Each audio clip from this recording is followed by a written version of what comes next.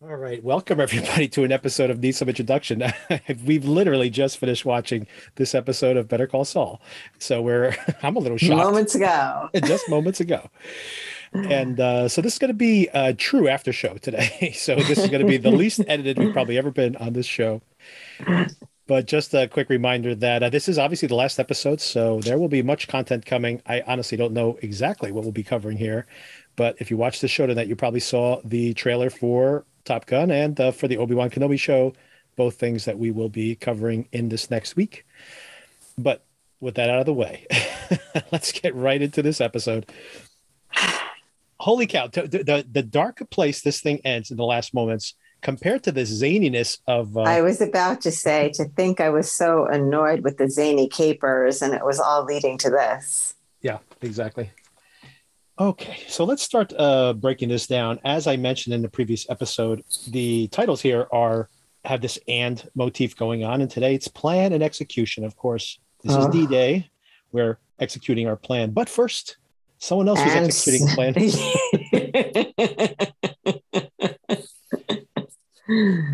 Lalo has emerged from his little hidey hole. He puts on his slippers. Turns out I have no idea how the truck stops actually work because you can get a shower at a truck stop. Did not know this. No. And even that, I was like, okay, makes sense. But that was a nice bathroom. Yeah, exactly. It was nicer than the bathroom I have at home. and they're personal, right? He has an actual key for private bathrooms. Yeah. And they go past look like a little nice fluffy towel. Yeah, and they have like a little laundry that he walks past. So, like, I guess, I mean, I never thought about this, but I guess when you're on the road as a trucker, hey, you have these amenities. Hey, I did not know something. I learned something new today. Live and learn, as I always say. And also, his flip flops looked quite comfy. Also, he did. After spending a whole day with his what do you call those things? Those overalls, those rubber overalls. Which the must coveralls. Be very uncomfortable. You're putting on his flip flops, very cozy. And how long does he set on the egg timer? Is that 1 hour? Is that what he gets 1 hour a day? It seemed like just an hour. And I don't know why he wouldn't just buy an air mattress or something so that he could sleep comfortably in that little area that he was in. But yeah, I mean he must be. It doesn't seem worthwhile to do a 1 hour car nap. Right. I don't know how much that can do for you. And he was like, I don't know if you're even going to get into REM sleep at that point. Right. And we find out that he's been there for 4 days. We find out later. And turns out he's eyeballing the laundromat from inside, right at the sewer grating. So it's just weird how everybody has these little, everybody's very clever in every single episode about how they're spying on each other. And they always just keep one-upping each other one way or the other. And then, of course, we get to Jimmy needs a reshoot. I love the way that they unfold the scene, by the way, where we hear this guy and he's like, what is he talking about? Oh, he's practicing lines. Of course, he's an actor. And it costs $500 for him to walk away from his probably minimum wage job in 20 years. Which this is probably set in 2005 or so. So 15 years ago, so. $500 is probably his weekly salary. So he needs a reshoot. I love this when he tells us to buckle up because he doesn't want to fly through the windshield. This is actually right. This is what I was thinking in those last moments of last week of like, well, could you go to the, I didn't understand why they didn't get a sling, right? They did a cast. Right. But, I was thinking you could go to the medical supply store, you could get the sling, you've got to reconvene everybody. It could be done. And it turns out it could be done. Yeah, exactly. I guess the biggest issue is getting the photos developed and shot and everything, right. And then getting it onto the desk because they obviously can't just slip them the folder. It has to go through the PI. Right. And then we find out the whole situation with the PI, of course. We see that this this pompous young director that he's been using throughout the course of the show is, I guess, doing, he's like an adjunct teacher at the community college or something. I do also like that their production assistant is dressed up for her Dark Crystal musical. I like the costume. Yes, it was very cute. And then we have the whole little drama. He needs to know his motivation for this one shot across the lawn, as usual. And turns out they needed that drug. The reason they were doing like a dermal test of it was because they're going to put it onto the photographs. So part of this plot I had totally not seen coming at all. What do you think about that whole part of it? I mean, this show is so well constructed that I'm sure this is a real thing that somebody researched that could happen. It seems very improbable. Yes, I agree. It seems extremely improbable that they would have to put such a concentrated dose on here to make sure he can get enough to, for it to have the effect. Yeah, it seems like at the least you would have to rub your eyes or like do something to get it more directly into your bloodstream. But And I I mean, don't the know, way man. when they tested it with him on Saul, he just puts it on his arm. So it's possible that it doesn't need to be that. But I just was thinking more about the fact that, basically you would have to put like a huge concentration Right, for because this you're thing to putting it on work. the photo, then you're putting the photo in the envelope, and Right. then it's sitting for a while, and paper is, somewhat absorbent. Right. Right. So yeah, this seems a little sketchy. And I just feel like they'd probably have to put way too much on it for this thing to even work. And then potentially, like if he handles them too long, you give the guy like a heart attack or something, right? It's like I mean, they unforeseen did consequences. make a note of him realizing the photos had something on them. So they did try and Yeah, he notices right away that it's carry it through, that right. it's not something that's like so undetectable. Oh, and then we find out another interesting thing I did not know. And I assume once again, I trust the guys on this show that this is actually true. But if you drop a soda on the ground, you can use centripetal force Yes. to keep it from blowing up. Really helpful hack there. Yes, very much. Thank you, Howard, and thank you, Chuck.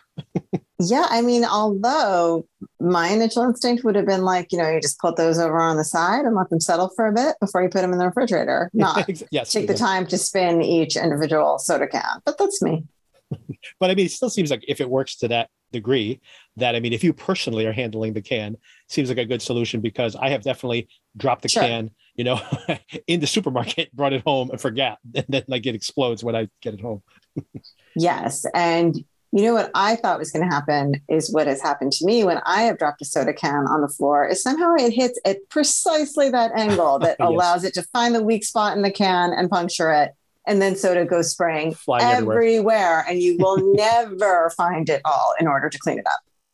Meanwhile, my whole entire time I'm watching this, when we get back to the court proceeding or this mediation, I was just terrified, given the fact that this was probably a very concentrated dose of this thing. I was like, please don't touch that old lady. Don't touch anybody. You're going to kill somebody in that room.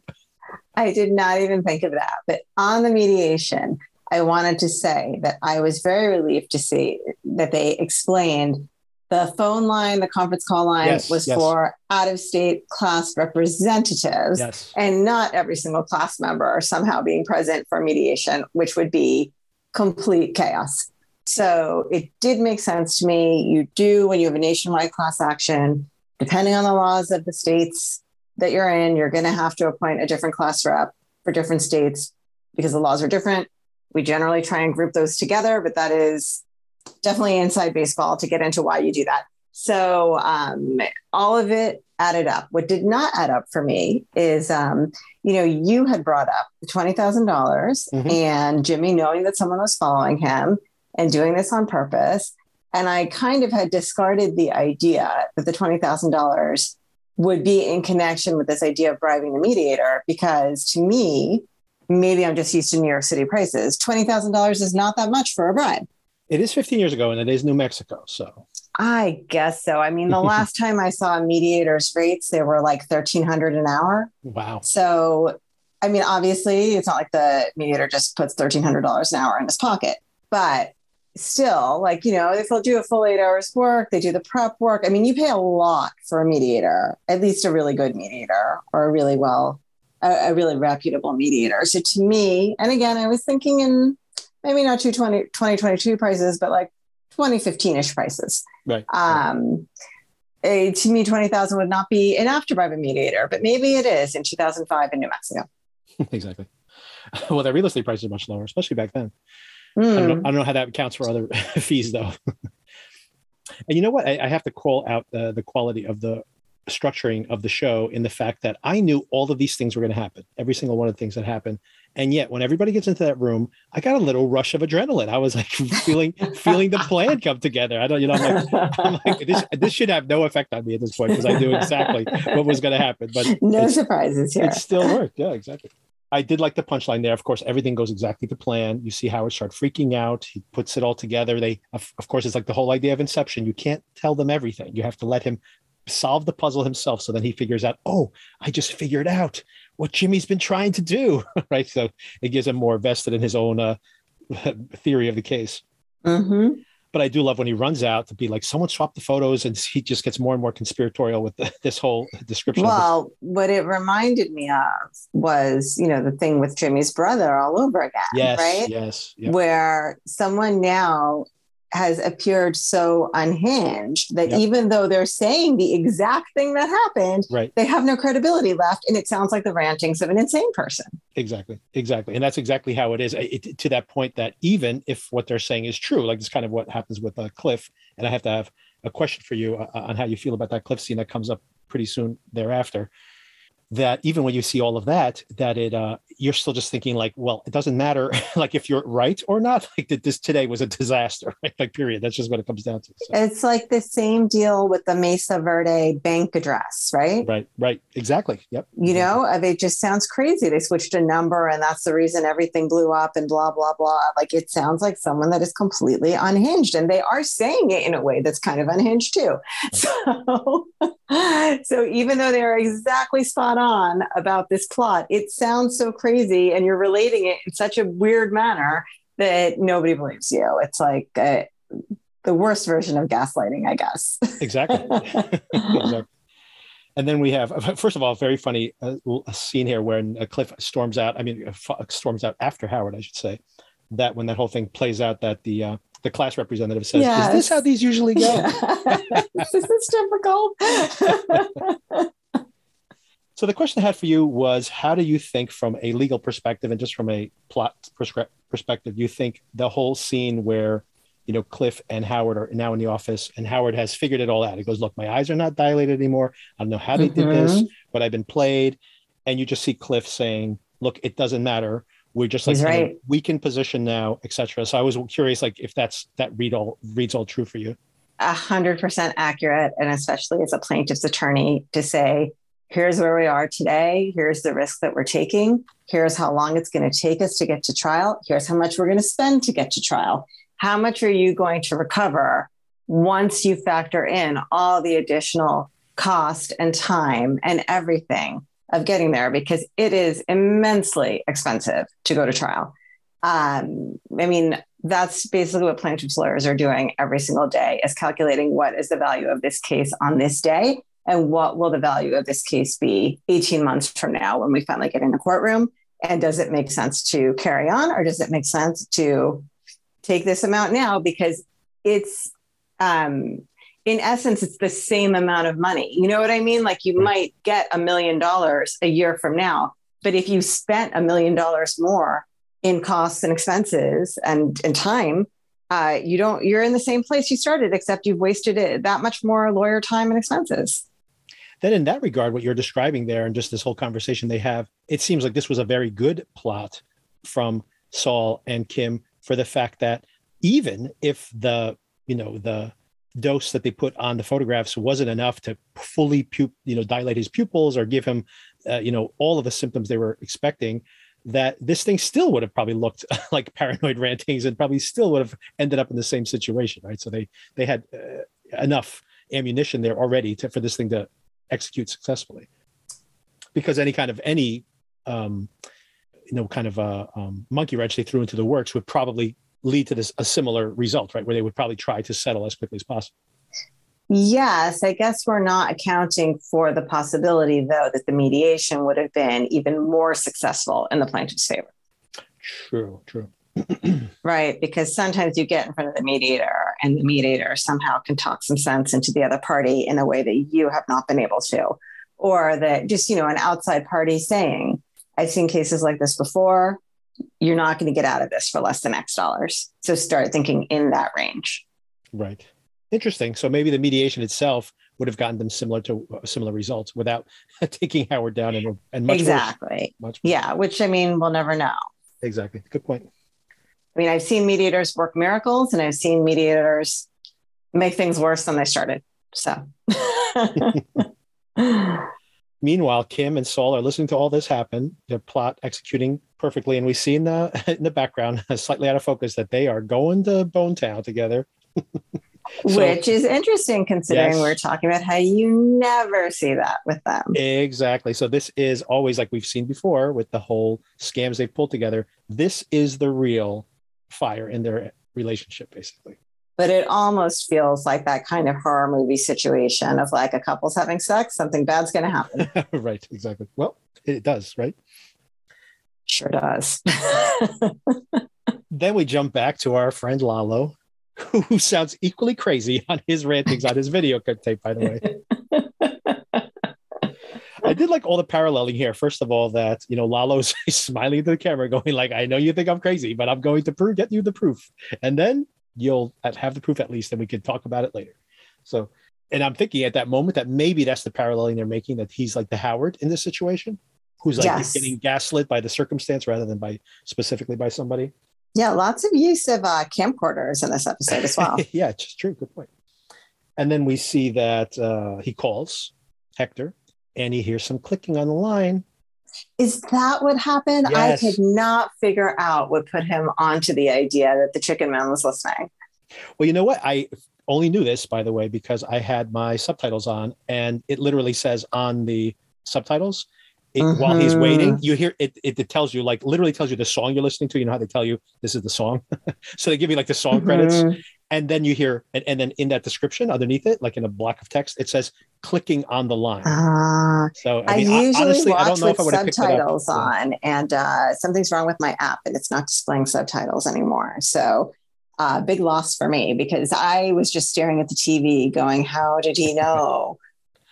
Yeah. So there's that clicking on line. We actually hear it the second time he speaks also, calls back, I should say.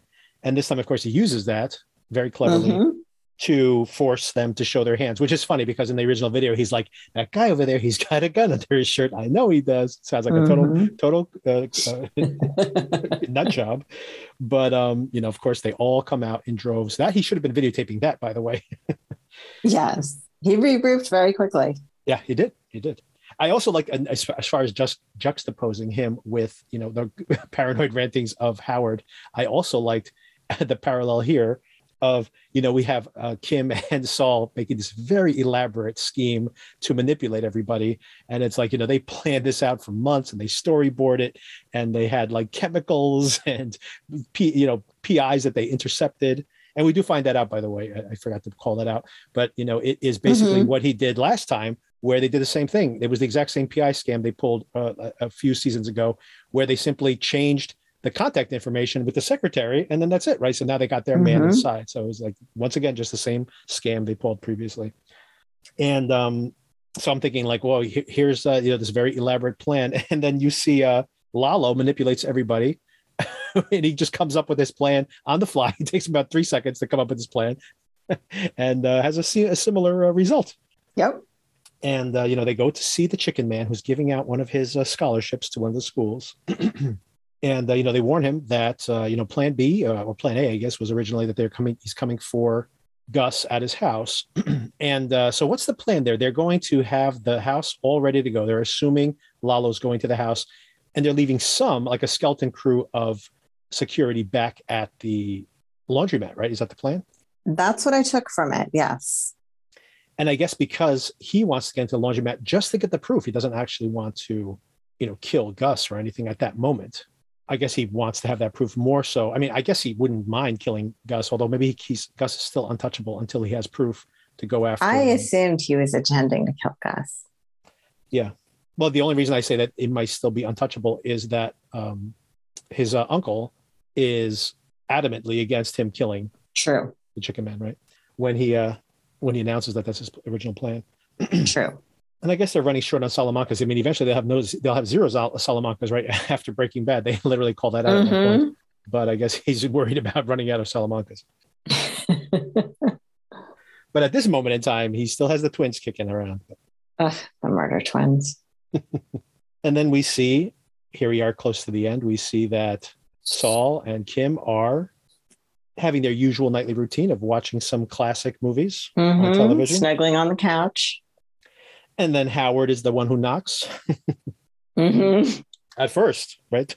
Someone else. And I thought Kim is really relaxed considering she knows Lala is still out there.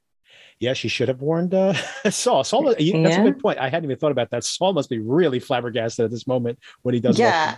I mean, I guess she was just really riding that high of everything going her way because she was totally chill. And then So what do you think about this whole scene where Howard confronts the two of them? Well, I thought it was interesting that at first Jimmy kind of seems like, I don't know what you're talking about. Yeah, And then exactly. after a couple of minutes, he doesn't explicitly say, yep, you got us, we did it. But he seems to be conceding that, like, yes, we did this, but telling him you're fine, you're gonna be okay. Which I don't know that I'd ever felt before tonight sympathy for Howard, but tonight I really did.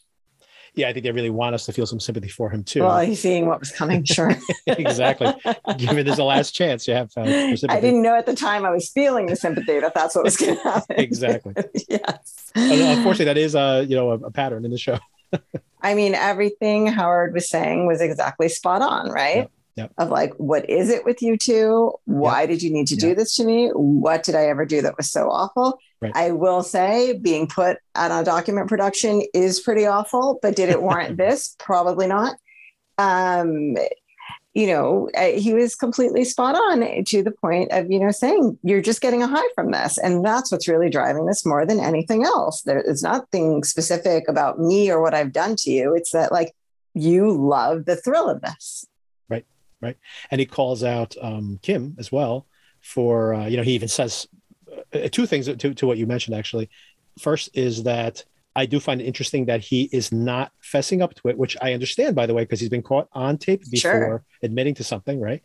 Sure. So, and even, he is cautious that even when the conversation gets close to him admitting what's going on, he still doesn't say, like, we did it. He just says, he never explicitly says it. He just says you're going to land on your feet, right? Which could be like, oh, I heard you screwed up today. So don't worry about it. You're going to land on your feet. So it could be completely innocuous if you read it that way. But yeah, I found it very interesting for him to, go after Kim, telling her, like, you were like a great legal mind and you're doing this. Like, why would you choose to do this? And that's when Saul gets defensive about her.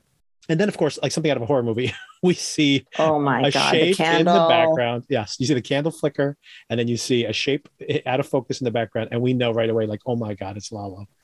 Where did he even come from? I mean, I guess he just was eyeballing.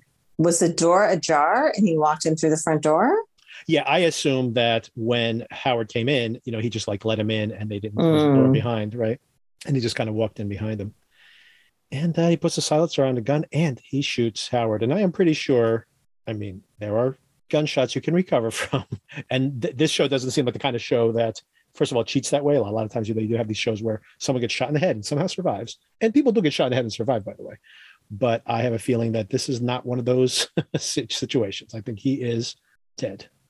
Yeah. And my husband pointed out, as much as we compare Ozark to this show and say, Ozark is a ghost of what Better Call Saul or Breaking Bad is. Very reminiscent of Ozark in the final moments to have someone have a gunshot to the head that stuns you. Yeah, true. Good point. And and that's where we leave things, in this crazy cliffhanger at this moment. And we have to wait 6 or 7 weeks before the next episode. So how are you feeling about that? You know what? I'm okay with the wait. This was like a good mix of what could possibly happen next and some kind of closure, I think. I mean, bleak closure. Yeah. To see that, like, what Saul, Jimmy, and Kim have set into motion ended this way, right? Because were it not for them, Howard would be alive, making his lattes. Yeah, exactly. And, living in a guest house at that giant mansion he lives in. Yeah, I mean, just wrong place, wrong time, but wow, in a big way. And you wonder, right, is this, knowing that Kim does not make it into the Breaking Bad universe, is it the trauma of this sends her running because she realizes, like, this awful, awful dark side to what she did just to have a thrill? Right. Or is it that she's running from Lalo and she gets a vacuum cleaner disappeared, or what? Like, the possibilities are very interesting to me. Yeah, I think that's the most interesting part about it. Obviously, he can't kill Kim right now because then Saul's just not going to do anything. Saul really only has any kind of, commitment to Kim at this point. He doesn't have any family or any other It's not like he can threaten his wife and kids and his friends. I mean, Kim is his wife, right? Yeah. So it's like that. That's like the only thing that he really cares about. So he can obviously threaten her, and that is a motivator for Kim. And then, we know that Gus doesn't die. So we know that it's more about exactly the conundrum you mentioned, which I agree. I, at this moment, think that she is going to have this horrible reckoning, having Howard say those things to her. And I think she did take him to heart. And then he dies on top of everything else, right? And she thinks to herself, like, what was the reason I did all that, right? Yes. And what has Saul, not to his, I mean, she in a lot of ways manipulates Saul just as much as he manipulates her, unintentionally or intentionally, regardless. And I think that she's going to have to ask herself, like, this is not good. Us together is not good, right? Right. But she could be, you could be right also that, he could disappear her and maybe they, run off together. So to that point, did you see the little bonus moment that came up after the show? I think you missed it because you sent me the text message immediately, but did you see that? Was it the black and white apartment? Yes. I did. And what was it that he was saying over it? I'm trying to remember. Something about like it could have all been perfect, or he says, and after we could have had a happily ever after. He says, and after all that, a happy ending. That's what he says. And then it just says Better Call Saul, July 11. So, I mean, I don't know if that means it's going to actually be a happy ending or if it's, an ironic statement. So, I wouldn't read too much into that, but I did find it interesting that they leave us that little tidbit. So I have a few interesting bits of trivia that I thought you might like. Let's hear it. So one is that I just read an interview today with Peter Gould, one of the showrunners, saying that they did not, when they wrote the scripts and started putting the show together, they did not know that AMC was going to split the show in half. So this was not planned to be a cliffhanger. Very interesting. I also find it very interesting, like you said, not only that this turns out to be a cliffhanger, almost inadvertently, because they wouldn't be as traumatic, obviously, if we saw the result of what happens next in the very next episode. But I also find it very interesting that this scam with Howard has been running from the very beginning of this mini season.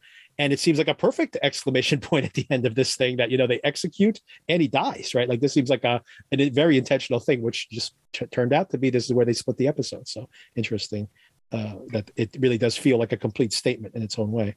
Do you think that's the case, or do you think they maybe somehow re-edited it?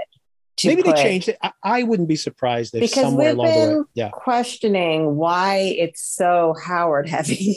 Yeah. Right. So I'm just wondering if maybe they crammed more of this storyline in the front half in order to have that mid-season finale. But I don't know much about television production and what is or isn't possible or any of that. Yeah, I mean, I wouldn't be surprised, even though they said that maybe during the planning stages, they are actually telling the truth.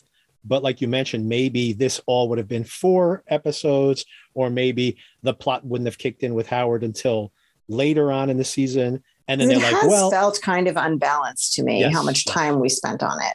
Yeah. Given the payoff was very big, but it still feels unbalanced even then. Right. I mean, now it makes more sense considering where we end up. But I agree that at the moment it did seem like we questioned it multiple times during these recaps, right? Well, you started it, and then I jumped on board. The reason we spent so much time is because that plot is now complete. Exactly. And storyline is done. Right. Exactly. All right. So the next tidbit that you might find interesting is that they mentioned also in this interview that the colors that the characters wear are indicative of like kind of their moral compass. So this is where I thought you might be interested in this, that red is an indicator on the show. Whenever you see red, that when, Saul wears the red tie, and then in the artwork for this season, right, you see him putting the red jacket on. So red is like a symbol for criminality, right?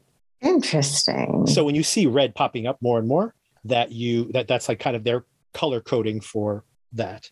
And blue, on the other hand, is more like someone who's more morally upstanding. So this is like kind of the two, these are not that they are opposites, but these are the two symbolic codings that they have. And for example, today, I just noticed that after reading this interview, that when Gus is giving out the scholarship money and everything, he's in a blue suit and a blue tie. So it's like, it's like he is presenting himself as this upstanding guy. And has that been the case throughout the seasons or just for this season? I think it's throughout the seasons because the examples they give, which I think are interesting, the examples they give are, first of all, that Kim used to always wear blue. I think that's right. Yeah. And they, in this article that I'm reading, actually, in the same interview, that they have some photographs here, and that she has started to wear red. There's red in her clothing, but more importantly, she has worn, like when she goes to have dinner or have lunch with Cliff, she has like this floral print on her shirt, and it's purple. So very intentionally, they're like, we're blending red and blue together, which of course is purple, right? So that's kind of just pink in the last scene here. Yeah, good point. That's I hadn't thought about the specific last scene there, but I think that's interesting too, because it is a red, but it caught my eye because I don't think I've ever seen Kim in pink before. And the other place that I bring this up also is that Nacho, because he's usually a bad guy, is oftentimes wearing red. But when he dies, he's wearing a white shirt, and the pattern on the shirts make like little crosses on them, like little, it's like intentionally, like not crucifixes, but just like a cross pattern that kind of looks like crosses, even in the still frame that they include here. And it's that he kind of goes through like a purification process, and now he's like ready to die, basically. Right? So he's like lost his color. He's just, wearing a light shirt. So it's kind of interesting that they're kind of color coding things. The next thing you might find interesting is that throughout the whole entire episode, the whole entire season of television, that things that were in that very opening montage, things that we saw, have been exposed retroactively over the course of the season. I think I heard that somewhere else too. And the examples they gave, I had completely missed, except for, of course, the tequila stopper. Right. And one of them was, for example, the notepad. We actually see someone rifling through. Remember, I had mentioned in last week's episode that I'm like, I wonder if he ends up with that little black book. Someone is walking around and rifles through the little black book, and it's obviously all coded. I think that's the example I read. Yeah. And they throw it into that box, which is like not valuable or something like that, because obviously whoever's rifling through it can't translate it, so it's not valuable. And that's interesting. And of course, somebody on Reddit has deciphered the code in the magazine. Holy cow. And that's the last thing I wanted to bring up. A cryptographer. Oh my goodness. And it's an actual code, because of course the show does not cheat. Of course it is. Actually come up with a real code. And some interesting points that there's only a few pages that we've actually seen from here, but one of them, when it gets translated, has Huel on there, which of course Saul already knows. So that's not necessarily, although maybe this guy's the one who connected them in the first place. A very interesting thing, because in Better Call Saul, the episode Better Call Saul of Breaking Bad, Saul says, "Oh, who brought me out here? Was it Nacho?" He seems to think Nacho is still alive. And the reason I mention that is because on one of the pages that Saul looks at when he's trying to decipher this in that episode, last week's episode, that Nacho's name, it's encrypted, obviously, but Nacho's name is crossed out on the page. So he seems to know, this guy, the veterinarian, seems to know that Nacho is dead. So he's already aware of this. Oh, how grim, crossing people out because they're dead. or gone. I mean, that's the other thing too, right? Like they did kick him out of his apartment. So I'm just thinking now that it could be possible, like he's not around anymore. So it may not be. And of course, people say, "Oh, hey, best quality vacuum repair," but that one we right. So that one was not very much of a not much hidden thing there. Pretty literal, yeah. Oh, and I'm just looking at some of these other things that people said things you might have missed. Not the tequila stopper. We've spoken about that ad nauseum, so we definitely caught that one. And the one thing that I brought briefly up, but I will bring it up again. This is just some funny show trivia. Is the Statue of Liberty from the Kettlemans is indeed the same Statue of Liberty that they used the Better Call Saul on the roof. And the funniest part about it, as far as production trivia goes, is that, that balloon is like really old because they obviously shot the original Better Call Saul years ago, and they were trying to find a replacement. And they said they looked everywhere in the US and everywhere in Canada even, they could find no other one. So they had to patch the existing one and reuse it because they literally could not find another giant inflatable Statue of Liberty that matched that one. And and one last thing that you might find interesting from the interview was, because this is a mystery that we had, and I did want to call this out because it is one more interesting point, which is we had the question as to whether Lalo's body double was coincidence, a happenstance, or whether this guy was literally there to be his backdoor body double if he ever needed one. Yes. And Gould, Peter Gould said that's exactly what it is. That Peter Gould said, like, nope, he saw this guy, he saw the similarity, He invited him to be there. He supported his family and everything. Had the dentist, make their teeth look the same. All for the fact that he's like, one day, if I ever need a body double, this guy's taking my place. so anyway, just to show how criminal mastermind, always thinking ahead. Exactly. But Gus apparently will get the better of him because Gus is alive at the end of all this for sure. Exactly. So, I mean, I think it's probably useless to try to come up with any predictions for the second half, but do you have anything? How do you feel things are going to go? Like, what do you think is the immediate aftermath of this moment we see at the end of the show here? Well, not sure about the Lalo piece of it. And this isn't really looking forward so much as it is looking back, but I just feel like it's interesting, or at least it's interesting to me. I thought we had, kind of left that plot with Michael McKean with Jimmy's brother in the past of Better Call Saul. But I just felt like there were so many parallels here as to the effect that Jimmy has on people, the way his capers have wreaked so much havoc in other people's lives, the way that, I think it's arguable that indirectly he caused that suicide, right? By bringing him to such a low place, even though certainly there were a lot of other factors there. And now indirectly, he's caused this guy to die too, or to die too. So I guess what's most interesting to me is not really forward looking, but looking back at how these themes are repeating themselves, because I really thought, I didn't think we were revisiting that idea, and I don't mind revisiting that idea. I just wasn't expecting it. So I'm interested in that, the way they have repeated that pattern. I think you need to. I hadn't really thought about this till you just say it right now, but I do think that you're right, that they're circling back. And I think you oftentimes have to do that when you get to the end of a show. But I also think that it is necessary, because the one time you see Kim questioning her alliance with Saul is called Saul's callousness to Chuck's death. And I think this is going to be, it's going to take her right back there, and maybe even more, because now she feels like she is. I mean, I think she had to probably feel, because she helped him with that con on Chuck, that she has to feel partially responsible for what happened to Chuck. But Chuck, I think, was probably suicidal anyway. Right. I agree. Yes. And then you see in this circumstance, I'm like, she definitely must feel like she's partially responsible for what's happened to Howard. There's no doubt about it. Plus, she knew Lalo was alive and she didn't tell anybody. Yes, exactly. So I feel like what I originally thought, and expressed irritation with is the zany caper, it's getting a bit much. It ended up being so much more of a character development and character study than I had realized. And so I'm really interested in how they kind of turn that around on me in a way that I didn't really see coming. Well, you have 6 weeks or 7 weeks to rewatch these episodes now and think about that context now when you're watching. That's right. What do you think? What are your impressions? I was thinking more plot wise. I'm thinking that, Lalo's probably going to have to blackmail them. I don't know how they're going to get rid of Howard's body. They're going to have to do something. Right. I was wondering that too. Jimmy's probably going to have to throw Gus under the bus to some extent and tell him some of the stuff that happened. He's not going to believe his desert story anymore, right? And he knows that, he can just shoot him. And I think that's what he's afraid of. I don't think he's necessarily afraid of dying at that moment. He's afraid of dying and then what's going to happen to Kim, after he's gone. And obviously does not want to see Kim get killed and feel responsible for that.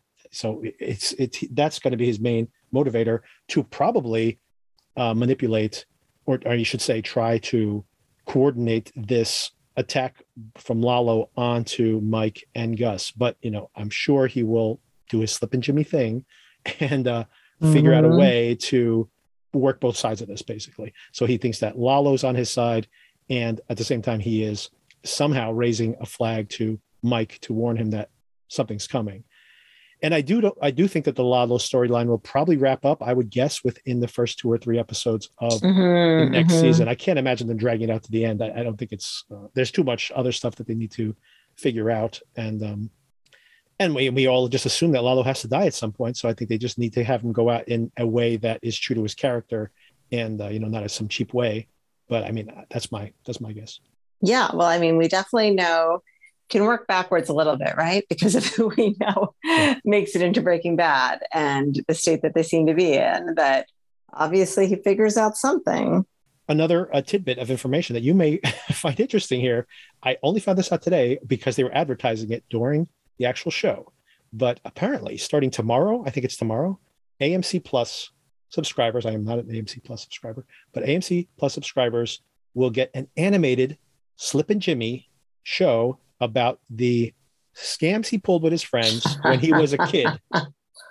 So I'm curious to see. That's kind of cute. I'm curious to see how that plays out. It's very funny, by the way, once again, that they're like, very much when you look at the bonus material for Better Call Saul, they have like these Pollos Hermanos advertisements and stuff like that you can watch on the website. It's very entertaining. And the bonus material is so comically over the top and so zany. And the show can oftentimes be so utterly dark. Like we think about Chuck's suicide. Truly. And then the bonus material is like a Pollos Hermanos ad or something. Like so funny. I don't know if that was appropriate in this particular episode. Not 2 cents. All right. So we will wait and see how that goes. Once again, July 11th. That's right, July 11th. A reminder that we will be covering Obi-Wan Kenobi, which will be on Wednesdays starting next week. But this week it's on Fridays. And Stranger Things is also coming out on Friday. And the Top Gun movie is coming out on Friday. It's I don't understand why they're putting all this nerd content out at the exact same time. I guess it's a holiday weekend, though, right? So I guess you have a chance to catch up on these things if you wanted to. And I'm not a Star Wars fan at this point with their TV productions, but I got to say, they advertised it right now during this Better Call Saul episode that this one really looks good. So no. Well, I will have my opinion of it later this week. I'll have some content out there. They'll have 2 episodes this week. So we will be covering that. And Sona and I will find out something. Oh, by the way, I don't like watching trailers, so I had not seen the trailer to The Black Phone. That's right. It was on during this episode. Exactly. So I did see it. And that looks creepy as heck as well. Mm-hmm. And I don't get creeped out by much, honestly. So we'll have to probably watch that as well. So there'll be something more. So yeah, Sona will be around at some point. We'll find something to talk about. There's so many. I'm always around. Whether people want to hear me or not. You add that extra insight. So. Very sweet. Thank you. All right. So I hope you guys enjoy that. If you're catching this early, I'm going to post this exactly as we just spoke. So we just posted exactly like this. And then I might have a cleaned up version of this reposted tomorrow. But for now, if you're catching this early, this is just our immediate reactions. And boy, what an exciting episode this was, and a sad one for Howard. But rest in peace. Yes, R.I.P. Howard. I didn't know I'd miss you, but I think I do. I think I'm going to miss him a little bit. That's right. I'm with you. I agree. All right. Get some sleep. Okay. I'll talk to you later. Talk to you later. Bye.